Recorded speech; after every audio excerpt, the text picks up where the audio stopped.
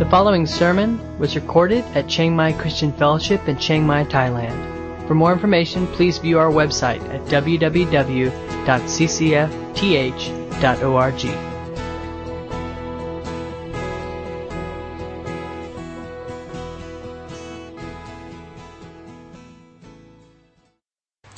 Psalms 133 says this, Psalms 133:1, "How wonderful and pleasant it is when brothers live together in harmony." That is a powerful verse, and if you really think about it, how pleasant and wonderful it is when brothers live together in harmony. And the converse of that is also true. How wretched and miserable and agonizing it is when people don't get along. And we live in a world where the number one effect of sin is broken human relationships. It's significant that many statistics and research shows that the number one reason why missionaries leave the mission field and go home is because of conflict on the field, right? Not finances, not discouragement over their ministry. Number one is conflict with coworkers, right? Great news, great news. And you can kind of look at that and be somewhat horrified. I'm not at all horrified. I'm like, well, of course. Absolutely, that's the way it is. Because we are all sinful people, redeemed by grace, but still, under the effects and consequences of sin. And too often our humanness gets in front of our spiritual life in Christ, right? And we butt heads with people, and pride and selfishness get in the way, and it leaves fractured, damaged, and broken relationships.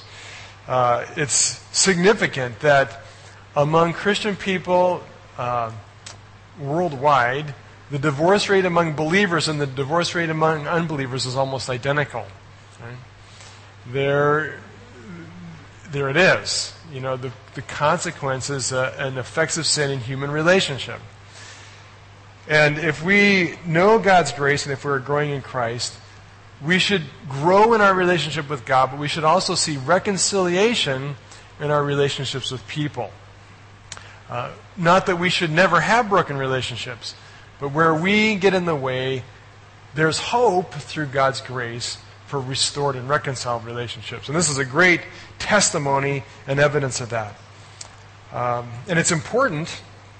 John prays in John's prayer in John chapter 17, one of the chief things that he prays for the church, for you and I, he says, "I have given them the glory you gave me," Jesus says, "so that they may be one as we are one. I and them and you and me. May they experience such perfect unity that the world will know you sent me and that you love them as much as you love me." We are called to oneness in Christ, unity. And part of what it means for us to be the body of Christ is to be, as it says in the Psalms, to live together in harmony, to be one big happy family, to like each other, right? And to live together in peaceful, harmonious relationships. Well, that's what God calls us to, but we know it's not always that simple. And the story of Jacob really illustrates that well. Let me read. I'm going to actually back up a bit and read some of chapter 32, because the story really begins in chapter 32. Dave shared last week from chapter 32, and we'll kind of finish the story. It's good. He gets to talk about all the problems. I get to have the hopefully happy ending. But let me go back and just read a little bit, starting in chapter 32, verse 3. "Then Jacob sent messengers ahead to his brother Esau, who was living in the region of Seir in the land of Edom. He told them, 'Give this message to my master Esau. Humble greetings from your servant Jacob. Until now I have been living with Uncle Laban, and now I own cattle, donkeys, flocks of sheep and goats, and many servants, both men and women. I have sent these messengers to inform my lord of my coming, hoping that I will find favor with you.'" We need to back the story up even farther, actually, to get the whole story.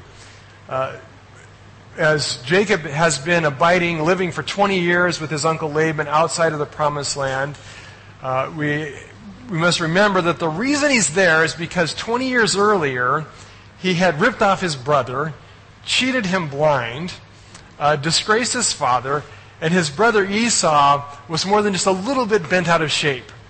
He was ticked. He was enraged at his little brother, and he had vowed that he was going to kill Jacob as soon as his father died. Mom gets wind of this, and being the kind of micromanager that she is, she says, "Look, Jacob, you got to leave. Your brother's going to kill you. You got to get out of town. Go to my brother Laban and marry one of his daughters, and when it's safe, you can come back." Well, when somebody wants to kill you, when does it become safe, right? Well, 20 years later, Jacob is on his way back. God's appeared to him and said, "Jacob, I want you to return home." 20 years have passed by, and Jacob's not so sure it's safe yet. Jacob is not so sure that his brother is not still intent on killing him. And Jacob really, as he returns home, he really is forced to confront his past. Maybe for 20 years he's been able to put it off. For 20 years he's been able to ignore or forget what he has done. But now as he travels back and he gets closer and closer and closer to home, the reality of the past just hits him square in the face. And he is forced to confront his past. And he realizes that the truth about him is that he really was just a cheat and a liar. And I think as Jacob takes steps home, as he's walking down this path back towards his father's house, he is reminded of just really what a jerk he was. He thinks back 20 years before of exactly what he did to his brother. And he is confronted with the reality about himself that he really was not a very nice person. And we know from the story as it unfolds that he really has changed quite a bit, and he's deeply regretful of the kind of person he was. The past has that way about it. The things in our past that are unresolved often come back. Have you ever had that experience where you've had a bad relationship with somebody and things did not end well, and you've been able to put distance between you and them, and you've been able to separate yourself away, but one day at the grocery store you walk around the corner and whoosh, there they are, face to face. And you quickly turn around and hope they didn't see you, right? The past has a way of coming back, and always God in His purpose will force us to confront our past. God wants us to reconcile broken relationships because He's a God of reconciliation. And oftentimes, He will remind us. And anytime we seek to move forward with God, if there are unresolved broken relationships in the past, God will confront us with those things. And I've had, I won't give you a story. I have many examples out of my own life of when I've really prayed and confessed and said, "God, I want to follow you and serve you." And God says, "Yeah, what about this person?" It's like, ugh. And God says, if you have a gift to bring me, before you present it, you need, and you know that a brother has something against you, you need to do what? Leave your gift of worship at the altar and go make things right with your brother. Well, certainly that's the experience here for Jacob. He has to confront Esau, and it's clear that he's fearful for his life, but it's more than that. You really see that he is regretful of his past. And you see that partly by the gift he assembles. He puts together this very elaborate gift of sheep and goats and camels and servants. It is an excessively generous gift. And the language that he uses is very much that it is about guilt. It is about his own feeling sorry for what he's done. And he is now coming to grips with really how terrible it was what he's done. The size of the gift is really a picture of his regret and the guilt, the burden that he feels over the way he treated his brother. So there's a great deal at stake as he gets closer. Now not only is his own life at stake, but he realizes that if his brother's going to kill him, there's a good chance he would wipe out his whole family as well. And so for many reasons, Jacob is very concerned about this situation and very burdened. So Jacob puts together a plan to pave the way for peace. And he really wants to be a peacemaker. I believe that he's more than just fearing for his life. He really wants to reconcile with his brother. And you see him taking several steps to do that. First of all, he sends this humble greeting. And I like the way he addresses this. Your humble servant. He uses language all through chapter 32 and 33 of being a servant, and he addresses Esau over and over again as Lord and Master. He very much wants to show that he's a different kind of guy. So he sends this humble greeting, seeking grace. And in verse 5, he says, I'm hoping that I will find favor. The word they use for favor is really a word that can be translated grace or acceptance. And really what Jacob is asking for is forgiveness. In his request, he's saying, Esau, I'm sending you this message. I'm sending you this greeting, hoping that you will have it in you to be gracious toward me, to find favor, to show forgiveness. The messengers return after sending the greeting, and it says in verse 6 that after delivering the message, the messengers returned and reported, we met your brother Esau, and he's already on his way to meet you with an army of 400 men. And at this point, Jacob wets his pants, right? An army of 400 men. That can mean one of two things. First of all, it could mean that Esau is thrilled and overjoyed to see his brother, and he's assembling this grand welcome committee of all the important friends and people he knows to celebrate their return and honor his brother. Or it means he's going to kill him, right? And he doesn't want to do it alone. Now, if you're Jacob, which of these options seems more likely? Certainly the second one. And it's interesting, throughout this passage, the narrator never actually says what Esau's true intent is. We don't know. We don't know if he set out with 400 men in the beginning because he did intend to kill his brother. We don't know. All we know is what Esau is like when they meet.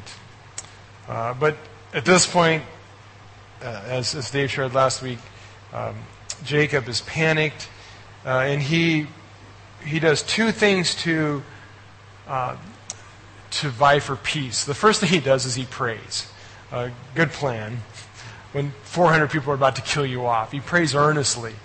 He says, "O God, my father, O God of my father Abraham, God of my father Isaac, Lord, you told me to return. Okay, this is your idea, God. You told me this. I'm just being obedient. And you promised me I will treat you kindly." So he prays on the basis of God's command. He prays on the basis of God's promise. And then he says, "Lord, please rescue me from the hand of my brother."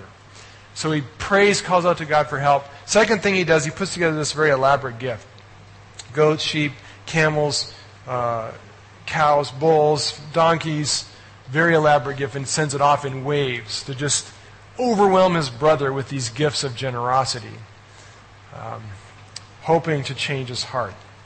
And it says in verse 32, verse 20, it says, Jacob thought, I will try to appease him by sending gifts ahead of me. When I see him in person, perhaps he will again show favor to me. Perhaps he will be gracious to me. And the words that are used here are very much words of seeking grace, seeking forgiveness, seeking, in a sense, atonement for his sins and his mistakes. To be accepted by his brother. Well, that kind of sets the stage. Okay, so we get to chapter 33, and this is the stage. Jacob really wants to be reconciled to his brother. He is a new person. And we see that at the end of chapter 32 as he has a new name. He's no longer called Jacob, which means deceiver, but he's called Israel, one who wrestles with God. He's a new man. And so chapter 33 says this. After he'd wrestled with God, the morning breaks. It's a new day, very poetic visual picture of the new hope that he has. It says, Jacob looked up and he saw Esau coming with his 400 men. Okay, so you just picture this. Here's Jacob. He's done all he can do. He's wrestled, he's prayed, he's sent gifts, he's panicked, he's sweated, he's wet his pants, he hasn't slept all night, he's drank too much coffee, and he's a little on edge, right? He's just a little nervous. The sun comes up, and he looks up, and there to the south, over this rise, comes 400 men. riding on donkeys and camels and horses. And you can imagine just the pounding of hooves as this army advances toward you. So again, he uses a technique that he had started in chapter 32. He divides the camp.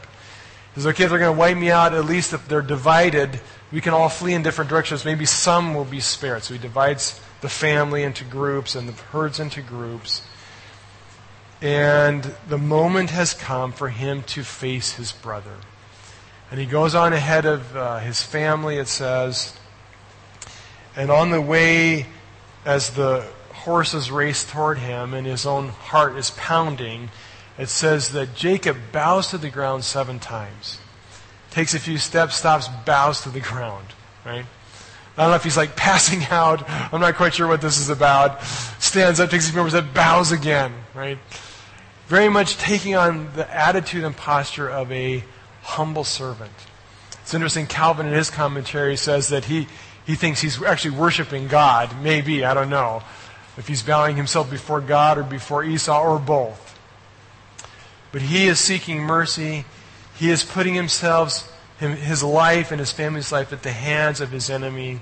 He is seeking God's divine intervention and rescue. He is charging full on into whatever is ahead. How much easier would it have been to not go here, right? How much easier it would have been to decide that, Cuba's a nice place to live. Lebanon, Syria, India, I don't know, anywhere but Palestine. But he faces his past, and he steps forward. And the horses all pull up and stop. Esau jumps off his, and it says, Esau ran to meet him and embraced him, threw his arms around his neck and kissed him, and they both wept. Wow. Amazing. Last thing I'm sure Jacob expected. His brother running towards him, throwing his arm, putting him in a huge bear hug, thrilled to see him, embracing him in a grip of compassion and warmth and grace. A lot of commentators believe that when Jesus describes the return of the prodigal son, he borrows language from this passage. And in many sense, it's very much like the return of the prodigal son. Esau is lovingly embracing his brother. And can you imagine what Jacob must have felt? Oh, hallelujah. For one, I'm not going to die. That's good. For two, to be loved and welcomed by somebody that hated you. What a gift. What an incredible gift. To know somebody who had the rights to kill you. Somebody who had every reason to hate you. And yet he finds grace with his brother. And his brother clearly is thrilled to see him, overjoyed to see him. And it says they both wept. Great tears of joy. I can just imagine, after all that Jacob has been through, just the relief of knowing he's at peace with his brother. Great picture of reconciliation, of brothers who live together in harmony. That really ends the story, and there's a few more details in the rest of the chapter, but it's a great picture that for Jacob to come to the place in his life where he was right with God meant that he would also come to a place in his life where he was right with man. That this one big thing in his past that had never been resolved found peace and restoration and redemption through God's grace. We don't ever know what or why Esau was the way he was. We don't know if it's like Laban, who had been confronted as Laban was pursuing Jacob also, a very similar scene, to take back all of his possessions, and was confronted by an angel and warned, don't mess with him. We don't know if Esau had a similar vision. We don't know if over the 20 years Esau just kind of mellowed out and became a father and just became a much more forgiving person. We don't know if he also met God in some profound way that changed his life. We don't know if the greetings and the flocks and the gifts and his brother bowing down and just coming with a totally different attitude changed his heart? We don't know why Esau was different. One thing we do know is that clearly it was a work of God.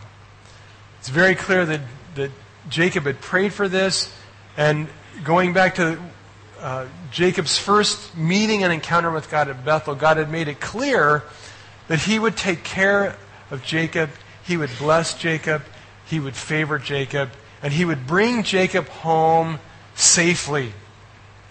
So whatever it was, we know that it was ultimately a work of God taking care of Jacob. So we don't know a lot about why Esau is the way he is, but the story gives us a great deal of information about why Jacob is the way he is. And I would like to just leave us with a couple thoughts as we seek to be people who live in harmony, as we seek to be people who find reconciliation in broken relationships. What can we do? What is it that needs to change in us that we would be the kind of people that can live in harmony, that can see broken relationships restored? And let me just highlight a couple things in Jacob's life that were changed dramatically. And if you look back 20 years what he was before he went on this little detour until he came home, Jacob was a radically different guy. What had changed in him that had made him so different?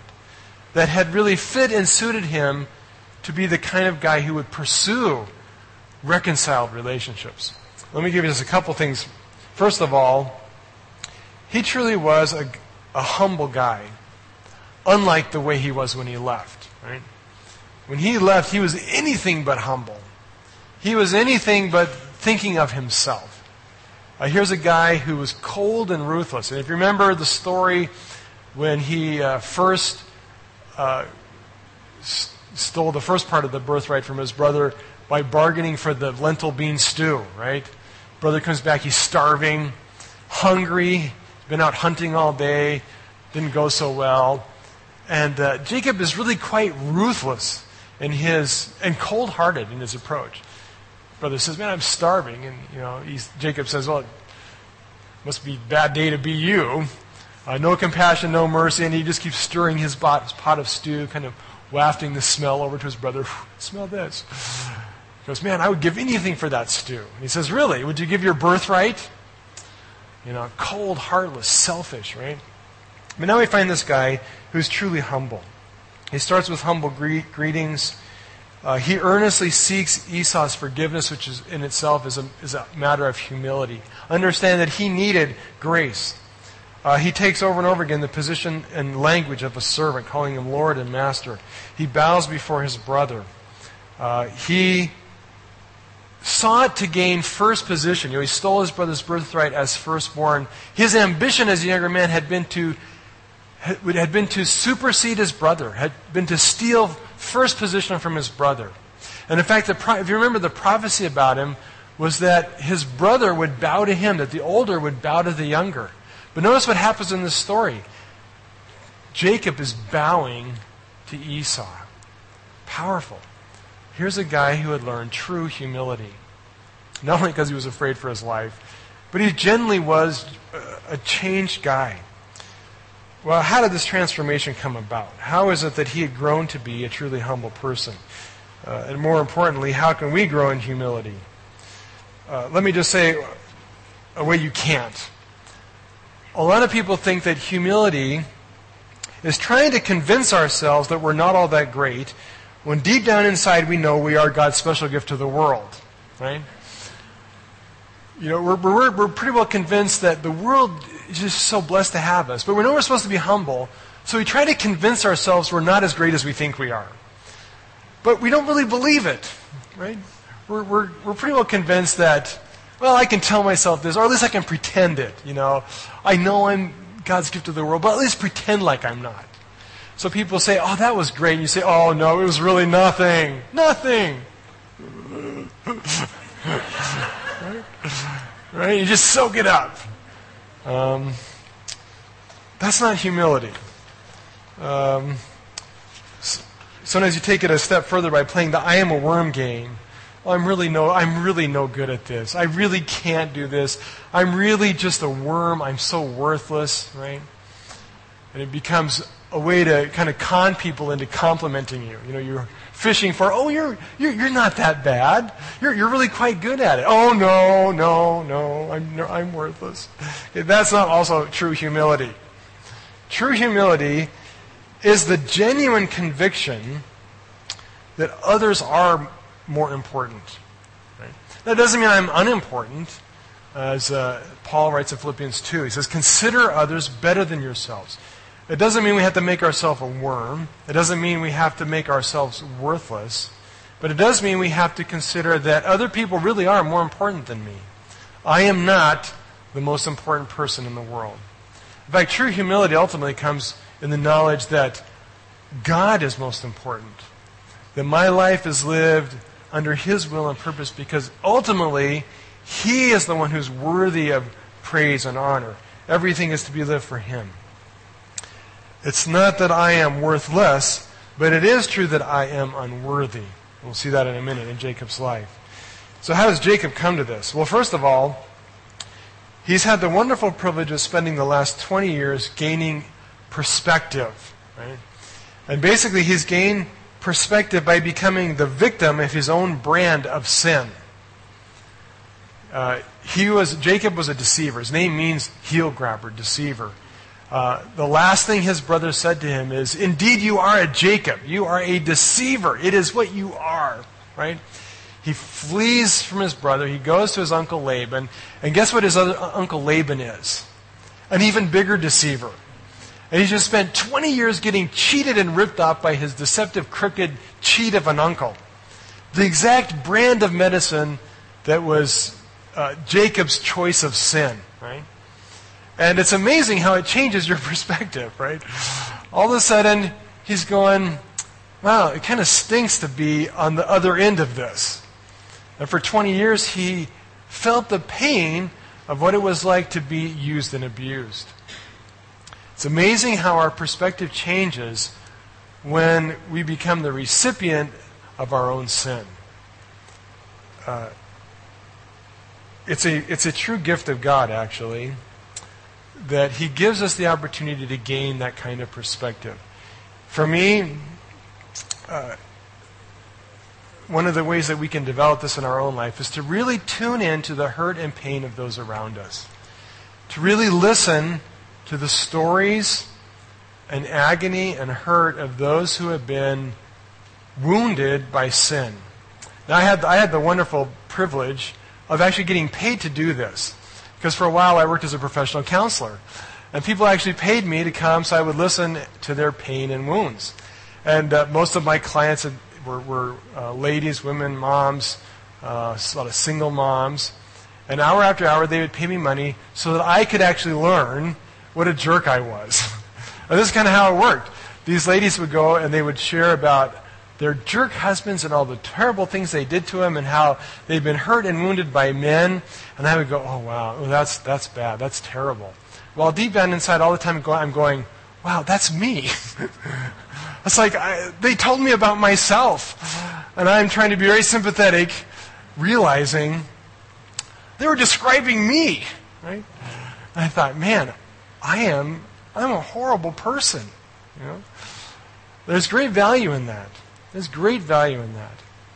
Tune into the pain and woundedness of people around you, and then ask yourself, how have I done that to other people? In what ways have I been that kind of person and caused that kind of woundedness in people around us? Another great gift is when we ourselves are sinned against, and it often hurts when people betray us, when people lie to us, when people backstab. Our first reaction is to be angry and to be like Esau, to want to kill them. But we need to step back and say, that's what sin does. It hurts. And to realize that when I do those exact very same things to other people, it hurts them. Right? It's amazing how much more painful lies are when they're directed towards us than when we speak them, right? Well, we need to get a new perspective of the damaging effects of our sin. And as Jacob had spent those years with Laban, he had come to know the pain, and he speaks often of the pain of being cheated by somebody dear to him, somebody who was a family member who he should have been able to trust. Now Jacob comes back to his brother in a whole new light, and he realizes, I was the family member that should have been trusted, and look what I did to my brother. Right? And I think he went back horrified at what he was. Right? There was something very humbling in that. Very humbling. Second thing that was true in Jacob's life is he had come to grips with the truth that he didn't deserve it. Right? When he prays to God in chapter 32, I love this. He says, you told me return to the land of your relatives, and you promised me I will treat you kindly. And in verse 10 he says, as he's praying to God, he says, God, I am not worthy of all the unfailing love and faithfulness you have shown to me, your servant. When I left home and crossed the Jordan River, I owned nothing except a walking stick. Now my household fills 2 large camps. And he says, I don't deserve this. Right? As he comes to grips with his own sinfulness, with who he is as a sinful being, he realizes how undeserving he is of the generosity and kindness of God. There is something very humbling about coming to grips with this truth, of realizing I don't deserve any of it. And it's interesting, as you talk to people, there are basically 2 groups of people in the world. There are those, if you ask, why, well, you ask people, are you going to go to heaven? Almost everybody says yes. I really have never had anybody tell me yet, no, I'm going to hell. Everybody says, well, of course, right? And you ask one group of people why you're going to heaven, and they'll say, because Jesus saved me. Because of the grace of God. I'm going, because it's not what I deserve, but it's what free gift God has given me. There's another whole group of people who say, I'm going to heaven because I am a good person. Right? Because I'm good. And they say, how could a good and loving God send a good person to me like hell? I can't fathom that. So I'm convinced that even though I've made a few mistakes, that overall I am a good person. Right? And I somehow deserve it. I deserve heaven. Right? It's ironic. The people who I believe are going to heaven don't think they deserve it. The people who think they are going to heaven, who I don't think are, say they deserve it because they're good. Right? And the problem lies in this. Most people believe that they are inherently good people who have made a few bad choices. They'll admit, I've sinned, I've done things that weren't quite right, but it's just a few things that I have done. Overall, I am inherently a good person. I've just done a few bad things.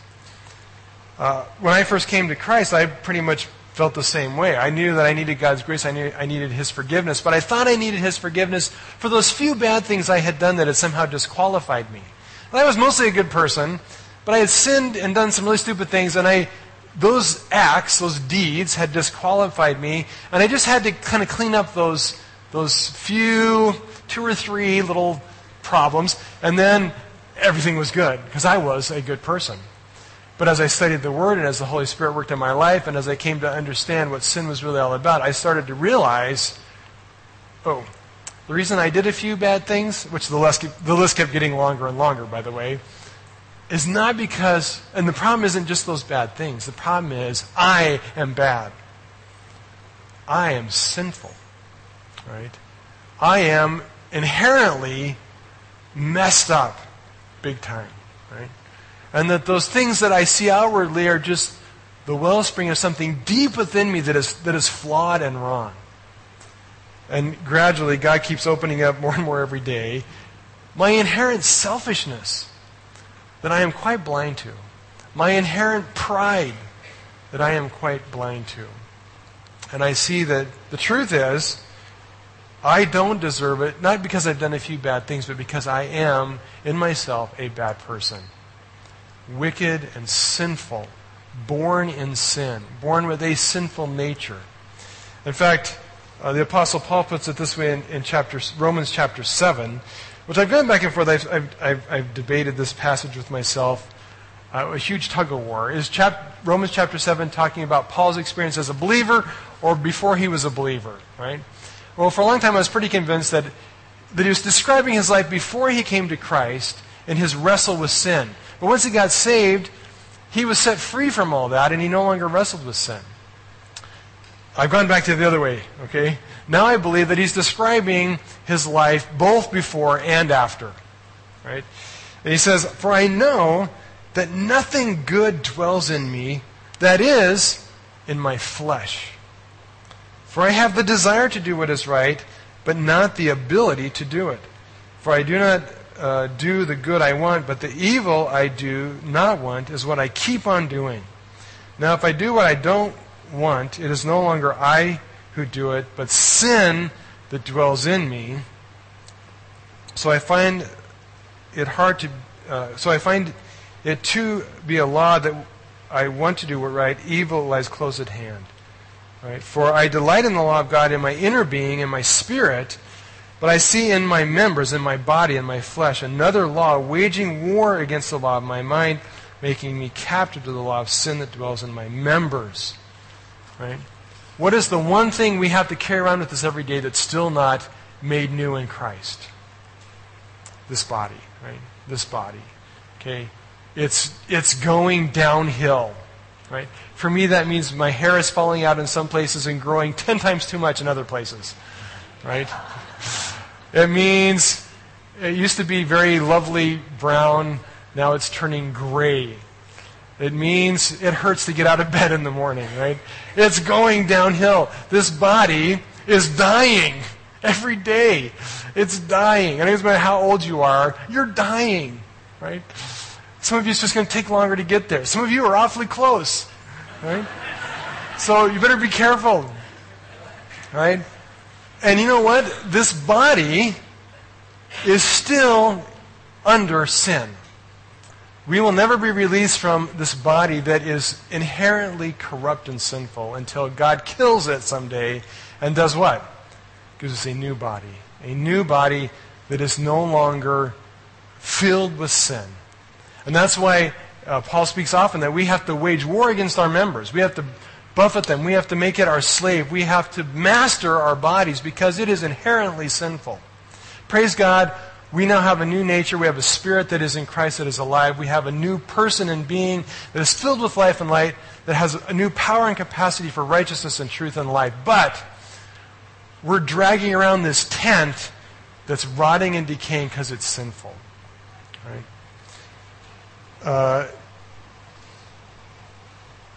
Jacob came to this realization, I don't deserve this.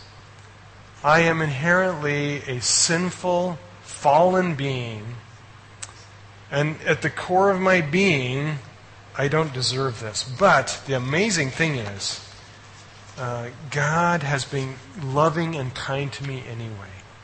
Isn't that amazing? He says, I have all this abundant wealth. God has blessed me so abundantly, and I realize now that I don't deserve the tiniest little bit of it. Right? Amazing. That is humbling. Right? The more we understand how unworthy we are and how incredible God's grace is, it is humbling. Right? Last thing that mark of his life as a humble person is that he had wrestled with God. He'd seen God face to face. I love this. After he wrestles with God and he goes through this whole deal, it says he names the place Peniel, which means face of God. For he said, I have seen God face to face, yet my life has been spared. Right? He's a guy who had encountered face to face the very being and presence of God. And, when you... And he encountered God, and he said, and I live to tell about it, right? When you come face to face with the almighty, holy, powerful God, and you dwell and stand in his presence, the reality is it does something to you, and the result does not make you proud, right? It brings us to the place of very, very smallness, right? For lack of a better way to describe it. We realize that we're not much. compared to the Almighty God. He is holy, and we are nothing before Him. Right? I had the experience when I was in high school running track and cross country. I lived in Colorado, and very close to Boulder, which is kind of a running mecca. And at that time, Frank Shorter, who was 1972 gold medalist in the marathon in the Olympics, lived in Boulder, and he would come once in a while run with our team, which is a pretty cool thing, for a high school kid to get to run with an Olympic gold medal marathoner. Great guy, very enthusiastic about running, and talk about putting you in your place. I mean, here's a guy that at the last miles of a marathon, miles like 24, 25, could clip off a 4:30 mile. Okay, now if you don't know how fast that is, it's sick how fast it is. Right? When I coached in Colorado track, the high school state record at our division was 4 minutes and 30 seconds. Okay, so here's a guy at the end of a marathon could clip off a 4:30 mile. Okay, it's just sick. Right? It's just sick. Fastest mile I'd ever ran in my life was 5 minutes. So here's the deal. He'd come run with us, which would mean he would go at super slow jog speed, and I'd be running my legs off, trying to keep up with him. And he's like, okay. If I ever dreamed I was going to be anything great, all I had to do was go run with Frank Shorter, and I knew I was nothing, right? I just wanted to give up. It's like I'm a snail, I'm a slug, It was very humbling. Well, how much more is that true if we ever really encounter God face to face, right? If we ever think we are anything, if we ever think there is anything about us that commends us to the world or to others or to God, if we encounter Him face to face and become the kind of people who wrestle with God, we are nothing. We are nothing. If you want to become a truly humble person, the simple truth is we just need to spend time in God's presence, face to face before Him. Right? It is life transforming. And certainly Jacob, as he had 2 times encountered God face to face, 2 times he had been in God's presence, once he had wrestled with God. We get in that kind of face-to-face encounter with God, it will change us. And we will become truly humble people. We will have a new capacity for grace with other people. Let me just close with this. Jacob also exhibits incredible generosity and compassion toward his brother. Not only is he reconciled, but he really longs to bless his brother with this generous gift. He says, and his brother says, no, I have enough. I'm wealthy. I don't need it. But Jacob insisted. He says in verse 10, no, if I have found favor with you, please accept this gift of mine. And seeing your face is like seeing the face of God. It is enough that you have accepted me. Please take this gift I have brought you, for God has been very gracious to me. I have more than enough. Literally, he says, with God, I have everything. Right? There's nothing more life transforming than to really come to own and possess what grace is. Right? To really live in God's presence by means of grace.